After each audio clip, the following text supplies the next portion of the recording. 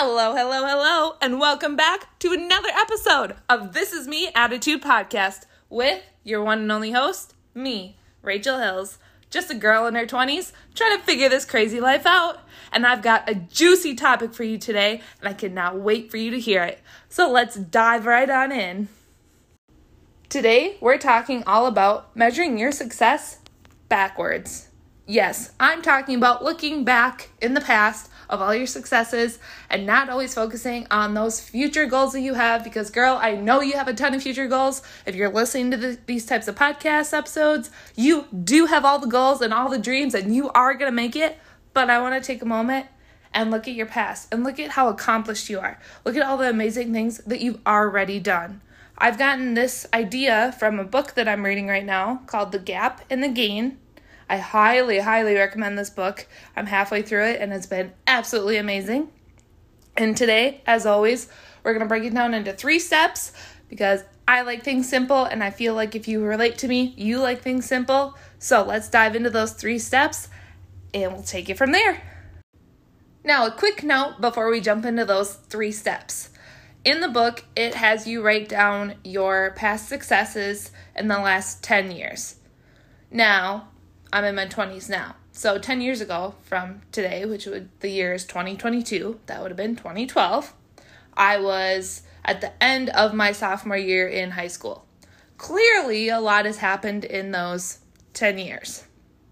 So now with that, these 3 steps are what I noticed after writing down all of my accomplishments. So let's dive into them. Number 1, I have accomplished way more than I realized. I look at the negative side of things a lot when I think of myself and what I've accomplished, and I never realized how much I have done that until I wrote all my accomplishments out. Number 2, I don't give myself enough credit. Like I was just saying, I beat myself up. I have been my worst critic since I think I came out of the womb. You could ask anybody that's known me since a baby. They will say the same thing. My mother is one of my best friends, and that has basically been the kind of joke growing up is, oh, yep, if I say Rachel did great, she's going to beat herself up about it, which isn't a joke, but that's just part of how it has been. Number 3, my mental state is so much better from 10 years ago, even from a few years ago. My mental state when I was in high school, mind you, I had a lot going on there, which that's a whole different topic for a whole different episode on this podcast. But my mental state is a lot better. I can sit in a room by myself for a longer period of time. When I was in high school especially, I could not be by myself for longer than a half hour. Then my mind would be racing and I would be thinking about all this and that and everything. Now it doesn't bother me. I don't have anxiety attacks nearly as much as I used to.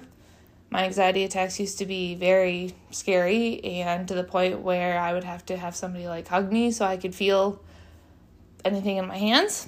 I know, really weird and kind of personal. But I always think of us as we're just chilling and relaxing and talking. So it's just part of it.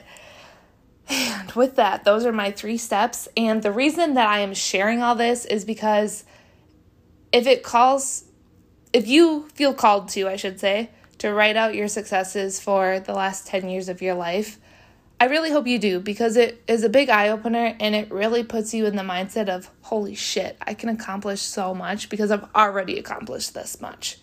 And if you really look back, like I was saying before, always measure your success backwards, you truly see all the amazing things you've already done, and you are a powerhouse, firehouse, whatever you want to say, whatever analogy, to get through the rest of the shit that you want to get done.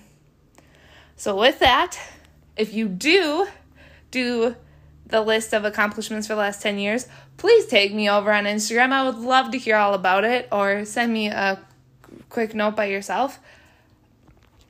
And that is all I got for today. Can you believe it? We made it to the end of another awesome episode. I can't thank you all enough for taking the time out of your busy schedule to be with me. And until next time, go catch me over on Instagram, and I'll see you in the next episode.